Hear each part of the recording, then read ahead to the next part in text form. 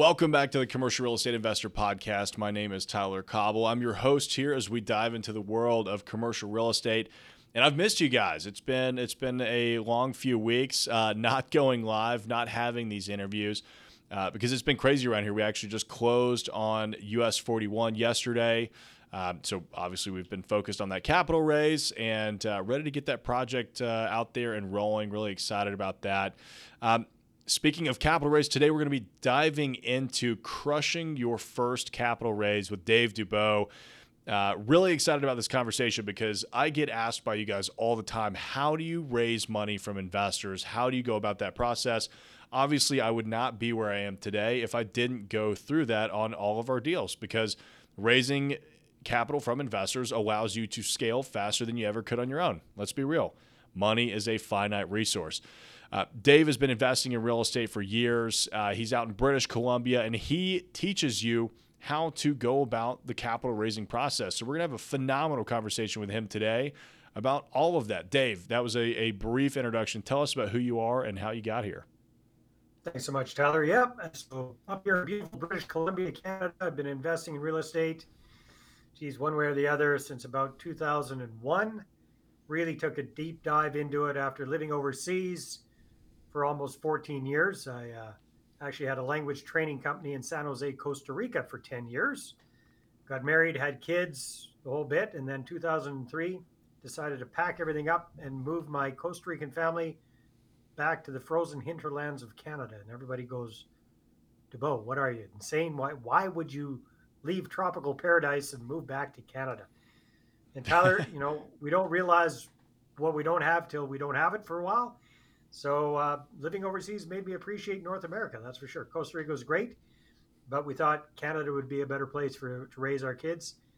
But I had to pretty much start all over again from scratch. So it was like, what the heck am I going to do now? I'd been gone so long. I had zero credit. I didn't have bad credit. I had no credit.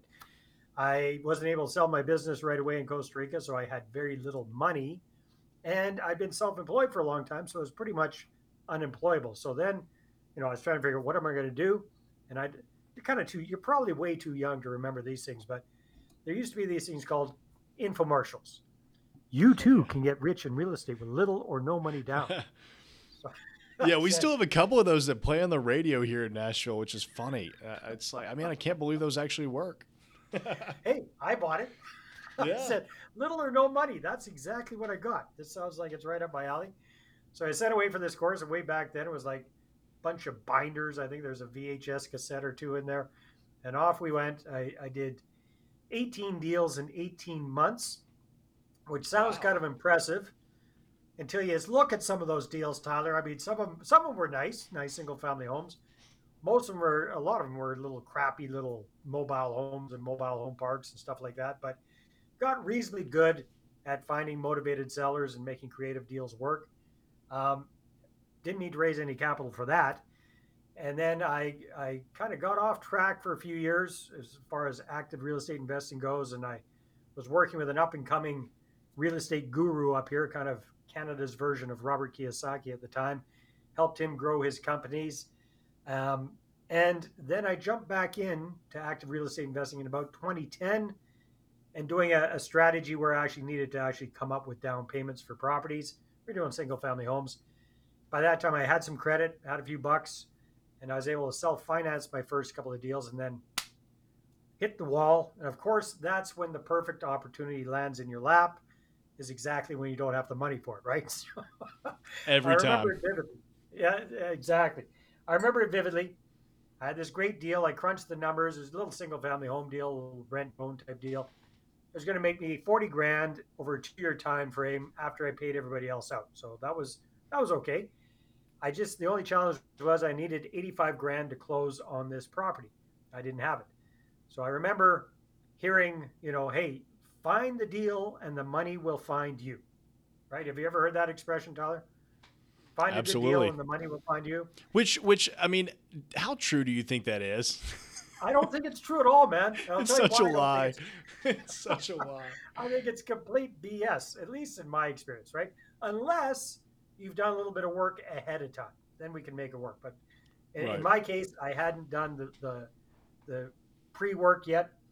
So I had this great deal ready to go. I needed to raise 85 grand. I had 2 weeks to do it. Didn't know what the hell I was going to do. But I remembered, I it wasn't going to fall out of the sky like The Secret, where you just, hope for it and it will arrive. So I knew I was going to have to do something. So I think that was around the time The Wolf of Wall Street was out in the movies. You remember that?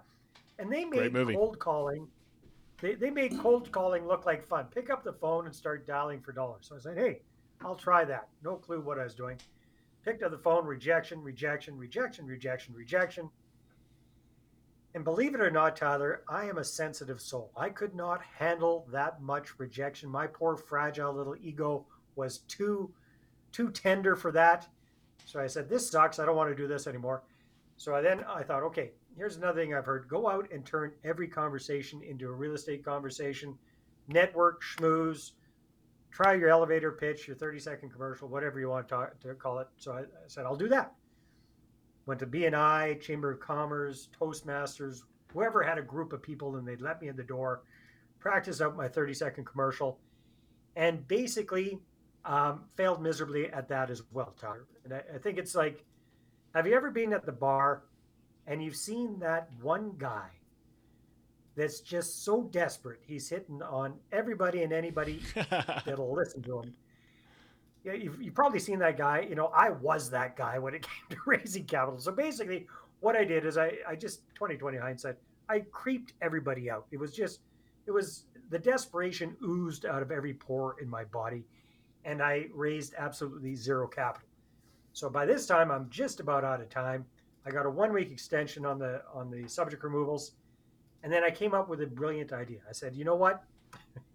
If enough people see this deal, it's so good, it's going to sell itself. Have you ever heard anybody say that? It's such a good deal, it'll sell itself if enough eyeballs see it. So I put together a list of a couple of hundred people that I knew. I put together a little 1-page PDF overview of this deal, and I sent it out as a Wednesday night. I can still remember. I sent it out to all 200 people, and the next morning I got up and I was so excited, Tyler, because that was the first thing that showed any signs of life. I got some responses. I was excited until I started reading the responses, and basically they said, hey, Dave, dude, I haven't heard from you in forever, and here you are, hit me up for cash for a deal. Take a hike. And long story short, well, kind of, yeah, not that short, but did not raise the capital for that deal, had to collapse it, ticked off my tenant buyer, had to refund them their 15 grand they put up, ticked off the seller big time, tied up the property for 3 weeks. The realtor was ticked off, mortgage broke, everybody was ticked off. I live in a small town, major egg on my face. Worst thing was, I was such a clod. I was so clumsy about all of this. I really turned off a lot of good prospective investors because I just charged out like the bull in a china shop, Tyler. So after I pouted for a while and the dust settled, I sat back and I said, hey, you know what? I don't want to be in that position again. So, first of all, I got to figure out this whole raising capital thing. I don't want to do it the way I've heard you're supposed to do it. I know a few things about marketing. Why don't I apply marketing to this whole capital raising thing? And why don't I try to figure out a way to get my investor ducks in a row first and then go looking for the deals instead of the other way around? So that's my whole philosophy now. Chicken and the egg, which comes first, the money or the deal? The money comes first, because if you've got the capital lined up, as you very well know, now you got the mojo. Now you've got the confidence to go out and close on properties because you know you've got the capital back you up. So by hook and by crook, I came up with this thing I call the money partner formula. Worked really well for me, and it's worked really well for a lot of other people as well when it comes to getting started with raising capital. I'm not talking about for folks at your level now, Tyler, where you're syndicating deals and you're raising millions and millions and billions of dollars. But this is a really good way to get your first 500,000, maybe a million, maybe 1.5 million raised. Yeah, I think that's great. It's funny that you bring up the money versus deal question. I'm sure you get that all the time. And I have thought for the longest time, because when I was growing up in the industry, it was, okay, if I go find the deal, the money will come. Cool, I'll go find the deal. And that was never true. It was never true. I found some screaming deals and was never able to get the money pulled together because I just didn't spend all that time with investors trying to make that happen. I mean, you have to, Bruce Peterson talks about that all the time, the apartment guy. He says, go out, talk to the investors, get some soft commitments first, and say, hey, if I found a deal that was a 12% internal rate of return and it was this multifamily and it was this, is that something you'd be interested in? And, then you start building up your database that way so that when you actually find one of those deals, you call them back and you say, hey, you said you'd be interested in this. I found one. Are you ready to invest? So tell us about your 5-step formula to investing or to raising capital in these deals. Yeah. So the way I suggest people go about doing it is start off by creating a target group of a couple of hundred people that you have a pre-existing relationship with. So who are these folks? Friends, family members, co-workers, business associates, people you know from church, your civic organizations, sporting teams, whatever, right? You know them and they know you. So that's step number one. Let's come up with that list of about 200 people. It's not as tough as it sounds. What we do, because this is my business these days, is we actually do this for our clients, is we start by exporting all your contacts off your cell phone, get that into an Excel spreadsheet, all your social media contacts, get them into that Excel spreadsheet, your email contacts, etc. Get them all into one place, do a data dump, and then once you've got that, now chances are you probably got a couple of thousand people in there, quickly whittle it down to those 200 people who you actually know. So when you take a look at that list, you see a name and a face pops into your mind. So that's the first step. Let's create that list of a couple of hundred people that you have that pre-existing relationship with. And the reason we want to start here is because of two reasons. Number one is this is the easiest low-hanging fruit, right? You got to think about this. If you're just getting started with raising capital, you're just getting started with working with investor partners, you're going to have to, they need to know you, like you, and trust you with their money before they're going to invest with you. So who else is going to do that besides somebody that you already know, right? So that's reason number one. It's the low-hanging fruit. Reason number two is legalities. Now, I don't claim to be a securities specialist or a securities expert, but my understanding, it's the same in Canada as in the States. It's illegal for us as mom and pop investors to raise capital from the general public unless we're either licensed to do so or unless we've got specific exemptions with the Securities and Exchange Commission or set up certain corporate structures or offering memorandums or things like that, which tend to be a little bit beyond the scope of most mom and pop investors when they're just getting started. So an exception there is we can work with accredited investors. Another exception there is we can work with close friends, family members, and business associates. So that's where I'm going to suggest you want to start. Create that list of a couple of hundred people. And then instead of doing what Dumb Dumb Dave did, which is charging in and just saying, hey, I got deals if you got cash, let's start off on the right foot by breaking the ice with these people first before we start talking business. Because chances are some of these folks haven't heard from you in 2, 3, 4, 5 years or more. So let's start a conversation outside of real estate first, reconnect with them on a personal level, and then we'll move the conversation towards real estate investing. Does that make sense there, Tyler? Yeah, absolutely. That makes a lot of sense. So that's actually what I did at the very first sales job I ever did. I sold Cutco knives, and they're like, "All My right, well." daughter sold Cutco knives. That's an Oh, really? awesome trading experience. Yeah. That's Oh, awesome. it was the best sales experience I could have ever gotten because I mean you're thrown in the fire. It's a hey, Yeah. Pull a list together of potential contacts and start calling them. I mean Yeah. that's what it was, and it was such good training for what I ended up doing as a commercial real estate broker and now raising capital. So I think that's great advice. So that's kind of first step. Let's break the ice there. And it's really important that you break the ice, that you don't just charge in. Once you've done that, you've kind of set the stage for things. Now it's time to get ready to start talking about deals. And I think one of the really step number two of this process is let's make sure we're ready to go with a really good investor slide deck presentation, something we can show people either one-on-one at Starbucks if you're meeting with them face to face, or on Zoom if you're meeting with them online. Something you walk people through. Pretty simple, pretty basic. Because here's the other thing we need to remember is that most of our non-real estate contacts don't have the faintest clue about real estate investing or the terminology involved, right? So if we start talking over their heads about IRRs and NOIs and cap rates and all of this kind of stuff, it's gonna it's gonna fly over their heads. They're gonna get confused. They're gonna feel dumb, and they're gonna shut down. So what we need to remember, what I suggest you want to remember, is to keep it Reader's Digest level. What does that mean? Reader's Digest is a magazine written for grown-ups. However, it's written at a 13-year-old reading level. We want to do the same thing with our investor presentation, keep it pretty high level so that a non-real estate person can easily understand the gist of what we're doing, right? We want to walk people through this.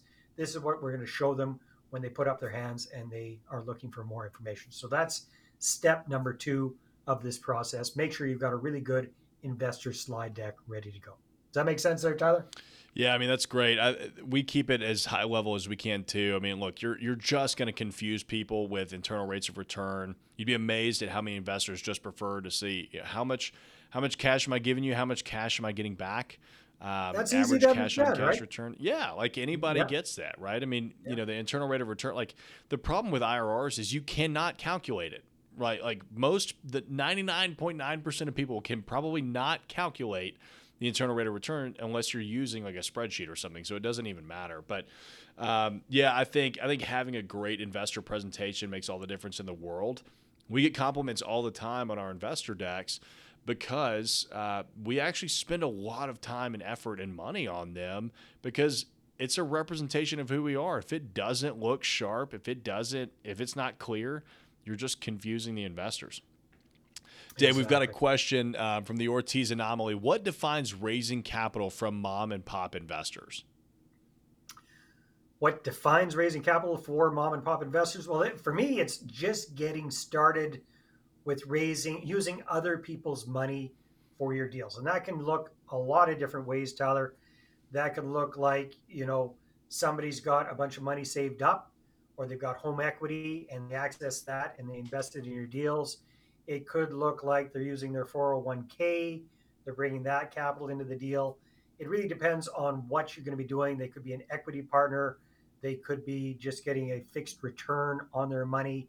There's so many different ways that you can structure that. But bottom line is, it's using other people's money instead of your own typically for the down payment money, the closing costs, the repairs, etc. So the non-bank financed portion of the financing. That's what I'm talking about when it comes to that. I love using other people's money, and I mean I syndicate the majority of our deals. So the way that I explain it is look at Shark Tank, right? I'm selling you 70% of my company for X amount of money. That's pretty much kind of what it comes down to. And here's how I'm going to use that capital to go do this deal, and here's how we're going to make some money back. The Ortiz anomaly is asking, when does it become a legal challenge? So I guess at what point do you need to consult an attorney when you're raising capital? Well, I would suggest you consult the attorney right away to make sure that you're doing it properly, right? That you're not crossing the line. But again, I don't claim to be a security specialist. I'm just sharing my understanding of things. There are certain groups that the Securities Commission, Securities and Exchange Commission, says we are allowed to raise capital from under certain circumstances. For example, accredited investors. So as you were talking about earlier there, Tyler, these are high income, high net worth folks, $250,000 a year income, $1 million net worth, excluding their primary residence, this kind of stuff, right? So if you know a bunch of them, great. If you don't, okay, then where you go, right? So then the next step is we are allowed, if we do it properly, to raise capital from close friends, family members, and business associates. So that's what I'm talking about here, because we definitely don't want to cross the line and get in trouble with the Securities and Exchange Commission. But again, always a good idea to talk with an attorney that understands this stuff, because not only do you have to worry about the Securities and Exchange Commission, but if I understand correctly, each state has its own version as well. So you got to make sure that you're compliant nationally and on your local state level as well. Does that make sense, Tyler? Yeah, and you definitely don't want to mess with the SEC. I mean, that No. is a governing body that will come after you with a vengeance. Yeah. Ortiz, what I would say is, I mean, I have an attorney on everything that we do because I, there's just too much at risk. There's too much at stake for me to not have a legal opinion. It's worth the money. Honestly, I mean, I tell people if you can't afford to have an attorney review everything in your deal, $5,000 to $10,000, maybe less, depending on how big, or maybe more, depending on how big the project is. It's worth it. It could save you the property, honestly. I mean, there are so many. It could save you and your family your home. I mean, it's always worth having that opinion. If you're talking about in terms of like what's a syndication versus what's a few buddies throwing some money in, like Dave's saying, I'm not a securities expert, and I would consult an attorney or your CPA. But once you start raising capital from somebody that is going to have no responsibility in the project other than contributing capital to the site, that is really a security. Let's see. Bitcoin Banks is asking, what company do you hire to create your professional pitch decks and offering memorandums? I've seen options on sites like Fiverr and Upwork, etc. What do you do, Dave?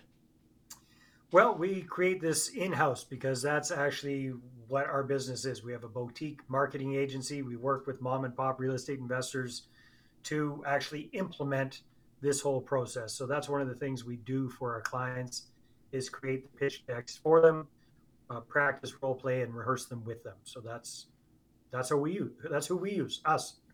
Yeah, I love that. I mean, that's such a good service to be offering to real estate investors, because a lot of real estate investors don't have the time, they don't have the knowledge or the expertise to go through and put together the right pitch deck. Because I mean, it's an art, but it's also a scientific sequence that you want to walk these potential investors through in your deck. So, what Dave is offering there is pretty high quality for what most investors are trying to do. We also do it in house. I've seen people do it on Fiverr.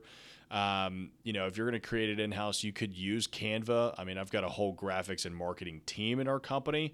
But I mean, it can get complicated, and you want to do it right. I mean, think about it. This is the reason that an investor will give you $100,000 or not.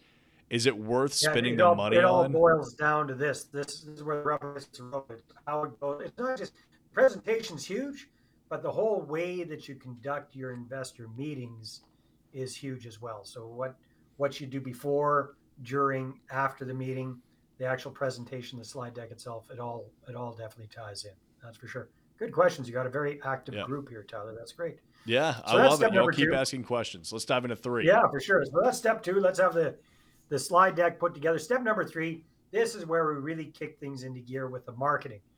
Constant, consistent communication. So my opinion is that we should be communicating with our contact list of prospective investors about once a week. Once a week is what we're shooting for, with different kinds of communications. So I had the pleasure of interviewing Tyler a little while ago for my podcast, and we're on the same page when it comes to this. What we want to make our communications is we want to make it edutaining, a little bit educational, and hopefully a little bit entertaining. That's what it's all about. Because again, we got to remember the majority of the people on our list of prospective investors are not real estate enthusiasts like you and like myself and like Tyler. They're regular people. They don't want to learn every single little thing that we know about real estate investing. They want to know that we know our stuff, and they want to kind of get the gist of it in order to make an educated decision as to whether or not it makes sense for them to do it or not. So constant, consistent communication, edutaining marketing once a week with different media. So for example, when we're working with clients, we'll have things set up so that the first week of the month, there's an electronic newsletter coming out from them to all of their investors, their investor contact list. So that's the first week of the month. Second week of the month, it'll be a blog post. Third week of the month, it'll be a video log. Fourth week of the month, another blog post. And then we'll go after that again the next month, right? E-zine, blog, video log, blog. So ding, ding, ding, drip, drip, drip, with this edutaining marketing, short, not too long, not too data rich, pretty high level. And then what's really important is that you have a clear call to action with your marketing. Hey, if you'd like to find out more, go ahead, click on the button below, book a call. Let's see if this makes sense for you. So that's the goal of our marketing, is not to sell a deal per se. The goal of the marketing is to educate it's to entertain, it's to create curiosity, and bottom line, it's to get people to put up their hand, self identify, and book a meeting with you. Because I tell you what, if you get somebody coming to you from your marketing, they're going to come to you already pre educated, they're going to come to you pre motivated, predisposed to invest, and perhaps even a little bit pre qualified because you're probably talking about the scope of the kind of deals that you're doing. You're talking about what, the amounts are that investors are investing. You're not going to be talking about returns. You're not going to be talking about guarantees or anything like that, but you're talking about these kind of things. So again, your investors are going to be coming to you pre-educated, pre-motivated, and to a certain degree pre-qualified already. And I tell you what, that conversation, somebody reaching out to you wanting to know more about your deals, is a complete 180 from us chasing after them, trying to convince them to invest in our deals. So I imagine, Tyler, that you've seen that over the years. You've done a variety of different sales positions. The difference between you chasing after somebody and somebody approaching you already interested, complete night and day. Would you agree? Absolutely. I mean, we've taken that approach actually with our brokerage, with the property management company, with the development company. We want them to reach out to us, and because some piece of marketing or some podcast or maybe it's a YouTube video or an Instagram post it piqued their interest, got them interested in what we're doing because the sales approach from that perspective, I mean, it's like a 90% closing rate at that point, right? Whereas if you're cold calling, it's probably maybe a 1% closing rate. So I'll take that all day. The more fishing lines that I can have out there that I just have to reel in, the better it is. And that's exactly what you're saying right there with that one. Exactly. Let's see here. Moses is asking a question. How much equity percent should investors own in a property versus the developer or the sponsor of the deal? Yeah, good question, Moses. It's all across the board, my friend. It really depends on the size of the deal, how much capital you need to raise, that sort of thing. Typically speaking, I would say if you're doing single family home type deals, um, at least when I was doing single family home type deals, here's what I did. I put in the expertise, I brought the deal to the table, I took care of all of the details. The investor came on board with the capital, and in my case, also with the qualifying for financing. And we split the profits 50-50. Does that make sense? Because I actually brought 2/3 of the equation to the table. I brought the team and I brought the deal. The investor brought the capital and the credit. We partnered up on that. We shared the profits 50-50. Now, on larger scale deals, and Tyler, feel free to jump in here because you've got tons of experience with that, but it can tend to be a little bit more towards the investor side because the bigger the type of deals, the larger the amount of capital that you're going to be raising, the more equity you're going to have to give to your investors in order for them to get a good return on their money. So, anywhere from 60 to 80% is what I've seen for larger type deals. And I think, Tyler, you were mentioning about 70%. Yeah, I mean, our deals have ranged anywhere from 60 to 80% in favor of the investor. I've seen deals that are 50-50 for what you're doing. I mean, that's a great split, and that's such a great investment for both parties, right? Like I'm going to come out here and I'm going to work to make you all of this money, and I'll get 50% of the profits.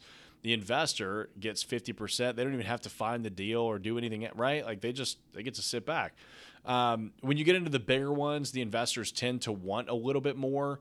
Now it gets way more complicated because, especially on the level that you're talking about with our deals, like we're talking about, we just closed a $17 million deal for a hotel. On that project, we ended up doing a 60-40 split with our investors, right? Because it's a hotel, it's going to be a lot more labor intensive on the developer's part. But the 60% to the investors is such a great return. It justifies it. And there are a whole lot of other things that you have to take into account too. There's preferred returns, and then there's loan guarantee fees. But you as the developer can actually collect a fee as well. So don't look at the equity as your only potential source of income. I mean, I think that we've got 6 or 7 streams of income on every deal that we do. Now, we don't fee it up, right? Because you don't want to just fee the hell out of your deal. But right. I do own a commercial real estate brokerage, right? So there's leasing commissions, there's sales fees. I do own a property management company, so there's a property management fee. And that's all stuff that we would have to pay to a third party anyway, right? So I just happen to have those two in-house. You could take a developer fee, right? I mean, you could take a project management fee. You'll take an asset management fee. There's all sorts of different things that you could, different ways for you to make money as well. Let's Yeah, see. definitely. Moses is saying these tips here shared here are really helpful and exactly how I do on WhatsApp with over 4,000 contacts. Thanks for the response. Absolutely, Nice. Moses. I mean, Dave's crushing it with the content here tonight. So glad you're enjoying the conversation. Awesome. Excellent. Well, Great Dave, question. yeah, oh, Mhm. sorry, go ahead. Yeah, so that was step number three. Let's kick the marketing into gear. One of the key components that I think you need to have for your marketing is an investor focused website. So, this is a website that's really just designed for communicating with your investors. It's your online marketing hub. Everything's going to come from it, everything's going to bring people back to it so that you can control the conversation. And again, the whole goal of everything we're talking about here with marketing is to get people to click on that big book a call button, right? Because that's what this whole thing is all about, is to get you investor meetings. So once you got the marketing set up, next thing we take a look at is how do we build up your credibility? How do we make you look like a real estate expert and an authority in the eyes of your target group of prospective investors? So here's the good news, you guys. I mean, here I am. I'm on Tyler's show.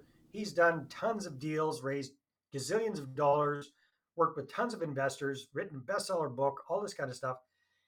Here's the good news. You don't need to have all of that to be seen as a credible real estate authority. Does it help? It certainly does. That's why I've written a whole bunch of books and do podcasts and all this kind of stuff. However, here are my suggestions for you if you're just getting started out. Start where you're at, okay? Your marketing is going to go a long way to make you look like an expert and an authority, especially if you're constant and consistent about it. You're doing edutaining marketing. That's going to go a long way. Sharp looking slide deck, sharp looking website. Here's a couple other tips. When you're speaking with a prospective investor, so you've got a meeting or a Zoom meeting or what have you, dress up. Dress at least business casual. And here's what that's going to do. It's going to give the other person respect, and it's going to get you respect back from them as well. All right. So dress the part. Speak knowledgeably about your investing strategy and the specific market that you're investing in. Be able to explain that again at that Reader's Digest level. Other suggestions: invest a few bucks in some good looking business cards, some sharp business cards, not the do it yourself print at home type. Get some good business cards built up. Invest a few bucks in professional headshots. So the photographs that you got on your slide deck, on your website, that kind of stuff, make sure they look sharp, not crappy little selfie type photos. Those are a couple of tips. Any chance you have to get interviewed by sharp guys like Tyler and be on somebody else's podcast, that's golden. Make sure that you take advantage of that. Talk about it before you're getting interviewed. Take a screenshot as you're being interviewed. Talk about it after you get interviewed. Talk about it once it gets released. Put it up on your website. Use all of these things to help boost your credibility. Because here's the good news, you guys. And this is a statistic I don't remember where I heard, and take it for what it's worth because we've all heard about statistics, right? But it's this, that 95% of the general population has never invested in a revenue property before.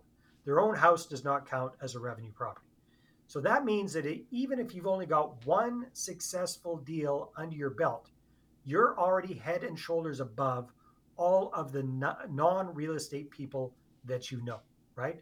So don't feel like you need to have decades of experience and dozens of deals under your belt before you're worthy of raising capital, even if you just got one successful deal under your belt. In my opinion, you are ready to start raising capital. What are your thoughts on that, Tyler? Yeah, I mean, it's amazing that we have access to all of the equipment and the capabilities that we do in this day and age, right? It's 2021. 20 years ago, in order for Dave and I to do a show like this, going live, we would have to go down to like the PBS station and, to hang out with the I'll tell you what we infomercial had to do, guy. buddy, because I was doing it. Wasn't quite 20 years ago. We were getting together on the phone. I was doing an interview, and then we'd have to get it burned on a CD and sent by mail Oh my to gosh. 2,000 people that are part of the membership. That's what we were doing back in the day. That's so wild to think about. I was listening to a podcast earlier today on how I built this with Guy Raz, which if y'all don't listen to that show, it's one of my favorite shows. But he was interviewing the guy that founded Audible and just talking about how much technology has changed since they came up with that in the early 90s. Crazy to think about. But yes, take advantage of these opportunities like this. Start a podcast, start a YouTube channel. I mean, maybe those aren't your thing. Maybe you start a Twitter account or you start a TikTok account. Anything that you can do to share your knowledge and just get out there and get in front of investors. I mean, it's all about getting in front of those people and educating them and showing them that it can be done. I mean, you guys know, I mean, obviously you're following my YouTube channel. I mean, I feel like the majority of the time that I'm talking with potential investors, I'm having to educate them on what syndication is because a lot of people have no idea that you can invest with people like that. So it's huge. We Will Prevail is asking, is it all about reputation? I think so. It's all about your track record. If you don't have a track record, partner up with another sponsor that does, because that's huge. What are your thoughts on that, Dave? Well, it's about your reputation with the people that you're talking with, right? So if you don't have a lot of experience in real estate investing, you don't have a huge track record. Again, you only need one deal, in my opinion. But Yeah. it does get down to your character and your reputation. If you've been a complete scuzzbag all your life, you're going to have a hard time convincing anybody to invest Yeah. with, right? But if you've been a straight shooter, you've been an honest person, you've been reliable, uh, that's going to shine through. If you're a pleasant person to deal with, that's going to help a lot. Yeah, your reputation is huge. The sharks on Shark Tank talk about this all the time. They are investing in the operator or the business owner, not the business or the product, right? Because at the end of the day, Okay. when things hit the fan and stuff goes wrong, which happens all the time, you get hit in the face, it's going to be about how that team takes those punches and rolls with them. And I mean, look, I say this all the time. A good investor or a good sponsorship team can take a bad deal and make it work. A bad team can take a great deal and make it fail. Oh, for So sure. it's almost all about the people. Let's see, Bitcoin. This is a great question. Could you give a few examples of what you're doing when you're following up with your investors once a week? Are you continually following up with them weekly after the deal, during the rehab, and beyond? I mean, yeah. So, what's your ongoing investor relationship look like? Yeah, so that's a really good question. So again, the marketing here, here's what we do with our clients. We try to batch things up as much as possible because it's very difficult for most people to do what you do, Tyler, which is to have this amazing amount of content coming out all the time. And I don't know, my friend, but hats off to you because you produce a lot of content. But it's a big pain in the ass to do those YouTube videos all the time. Would It's a you lot of Would you work. agree? Oh Yeah. So yeah. what we do instead is we batch things up, and because we're doing it this way, that we're kind of alternating things, it's easier to do. So, for example, you come up with a bunch of topics for video logs. So, for example, what we might do, let's say you're focusing on multifamily investing. Maybe we'll come up with the top 10 reasons why multifamily investing rocks and everything else sucks. You might not say it quite that way, but that's the top 10 reasons why we love multifamily investing. David Letterman style. Number 10, da da da. But you do one short video log just about number 10. 3, 4, 5 minutes long. That's about the max with a clear call to action. One of the reasons we love multifamily investing is because it is virtually recession proof. You get into an apartment building deal, and when the economy is doing great, everybody needs a place to live. There's all sorts of people coming into the community. They need affordable housing. Where are they going to rent? They're going to rent from you with your apartments. Now, on the other hand, the economy tanks. People still need a place to live. Where unfortunately, people are losing their homes. They're downsizing. They need something more affordable. Where are they going to be able to live? Apartments. That's right. So they're good in the good times. They're good in the bad times. That's one of the reasons our investor partners and ourselves love apartment buildings so much, is because they're virtually recession proof. If you'd like to find out how apartment buildings can be part of your portfolio without having to deal with tenants and toilets, go ahead, click on the button below, book a call, let's have a conversation, see if it's a good fit for you. There you go. That was pretty ad-libbed, but hopefully that was okay. Yeah, I think that's great. I mean, that's what people need sometimes. Like, what's your script, right? Like, what is the script that you're using to approach investors? What's the script that you're using on the call? And I mean, that's how I got started when I was in sales. I started with a script. I used it about one time, and I was like, you know what? I'm comfortable enough riffing off of this that I'll use this as a skeleton, and I'll take it from there. So Bitcoin. Hopefully that helps you out, man. With a little, Yeah, so batch it up. Come up with a bunch of topics, chunk them down, include 2 or 3 little bullet points for each one. Anytime you can use an actual example from your experience, your life experience, that is golden. And then do a whole bunch all at once. Crank them out and then set them and forget them. Then you don't have to worry about it for another 6, 8, 10 months, at least when it comes to those video type things. When it comes to the monthly electronic newsletter, well, that's a little bit more up to date. So you want to have pictures of actual properties you're working on, properties that you've walked through or analyzed, deals that you've got on the go, these kind of things. The more pictures that you can have of you in action, the more believable it is, and the more people are going to see you as a serious real estate entrepreneur. Yeah, and Bitcoin, it also depends too on the type of project, how long the project is. I mean, a lot of the stuff that I'm doing is ground up development or it's heavy value add. So what we'll do is we'll have quarterly updates, right? Because in 30 days, not a lot might happen, but over 90 days, a lot will happen. And so we'll send that out with financial updates so that investors know what's going on. I mean, if you're doing a 6-week rehab on a residential home, you might want to update your investors every week or every 2 weeks because it's a little bit different. You're going to have a lot going on. Hey, we just got it painted. Hey, we just finished the floor. Whatever that looks like. So, and I would tell your investors too, like, hey, by the way, this is how we provide our updates, and please try and save any questions that you may have for those updates because maybe that will answer them.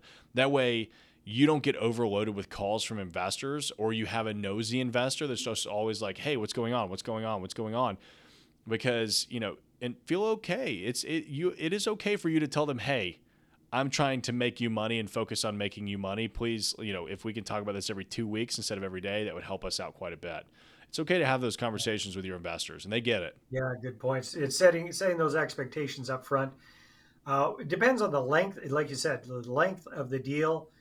So for longer term deals, one recommendation I have is first year, have your investor reporting quarterly. Have investor meetings quarterly because this is kind of their first kick of the can with you. They're going to be a little bit nervous. They're going to need more hand holding. Let them know they can reach out to you anytime they want, and then wean them off of that into perhaps once every 6 months, right? Because I don't know about you, Tyler, but I've found that once they feel comfortable with you, they unless there's something going wrong or something going real right, they really don't want to hear about you. As long as those payments are showing up in their bank account, they're good. Exactly. Yeah. And look, I mean, we've got a newsletter that goes out, I mean, I'd have to look once a month, maybe. I've got Instagram posts and stories where I'm sharing behind the scenes on projects. A lot of my investors follow me on Instagram because they know that I'm going to be sharing like, hey, we're in a design meeting today. Check out what we're designing for the project. Or, hey, demo just happened today. Look at what we found in the ceilings. I mean, I enjoy sharing all of that stuff because one, my followers love it, but two, it's also a great way for investors to get updated without having to call me all the time. Smart. Yeah, very So smart. that's fun. Oh, here's a relevant question to that. Daniel's asking, are there any books that you recommend for investor relations for like maybe training your staff? Well, that'd be a good question for you, my friend. Anything that you've given for your staff there, Tyler? I can't think of anything off the top of my head. Yeah, I can't think of anything off the top of my head either. I mean, honestly, all of my investor relations ability has come from my sales background, right? It's talking to people and taking care of them and hearing what their actual needs are. And honestly, I mean the best thing that you can do for investor relations is in that second word. Have a relationship, build a relationship, be intentional about creating a relationship with your investors because that's what it's about. They need to know you. They need to feel comfortable with you, and do it in times when you're not asking for money too, right? Like take them out for dinner, stuff like that. That way, when you do ask for money, it doesn't seem like that's the only thing you ever do. Good points. Awesome, Good Dave. What points. was I think we're on the final point, right? What's point number 4, I believe. 4. We'll wrap up quickly here. Point number Cool. 4. No, we did. Yeah, we talked about that being seen as a credible authority. Point number Yeah. 5 is starting the snowball effect. So once you've got even 1 or 2 investors on board, it's a lot easier to get more of them, because if you're doing a good job with your existing investors, with a little bit of encouragement, it's pretty easy to get testimonials and warm introductions to their friends and their family members, because these people tend to know other people with money.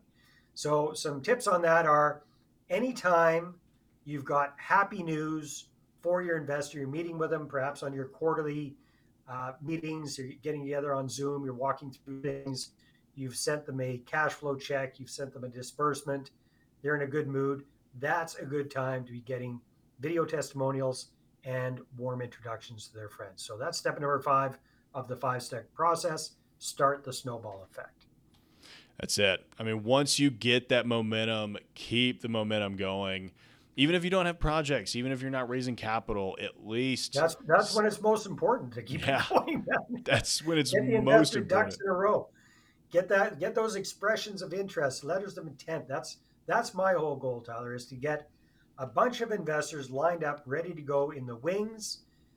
Not even a little bit more than soft commitments. It's still pretty soft. But if you get somebody to sign off on an expression of interest or letter of intent, it's not legally binding. But I tell you what, if they have signed off, if they've got their John Hancock on there, they are much, much, much more likely to actually invest with you when the deal becomes available. So anytime you can get that, that's golden. Yep, I think that's so true. Well, Dave, this has been a great conversation, man. I think you dropped a lot of nuggets out there for our listeners. If they are interested in getting any of your services, I mean, maybe they need a pitch deck created, or maybe they need coaching or advice or anything like that, how can they find you? Well, thanks very much, Tyler. So my process is called the Money Partner Formula. The website is called moneypartnerformula.com, moneypartnerformula.com. There you can get a free copy of my book, again, called Money Partner Formula, in exchange for your name and your email address. That'll get you into our environment. If you want to book a one-on-one call with me to talk about our services, you can click on the book a demo, book a call. If you want to join us for a full day intensive workshop where we take a deep dive and I show you exactly how to do all of this stuff, you can find out about that as well. And that's all at moneypartnerformula.com. Dave, that's wonderful. Thank you again for coming on the show. Thank you to everybody that jumped in the live chat and asking your questions. Those were excellent. Really glad that we were able to get those answered for everybody. If you are listening on the podcast, please leave us a rating and review. That helps us continue to get this out to everyone, and well, not everyone, at least people who are interested in commercial real estate. And if you're watching on YouTube, don't forget to like and subscribe. And we will be back here next week with a conversation with, I think it's Nathan Weinberg and Steve Maybe, a couple of my buddies that are developers here in Nashville, diving into neighborhood development. So don't forget to join us next Tuesday at 5:30 p.m. Central Standard Time. We will see y'all there.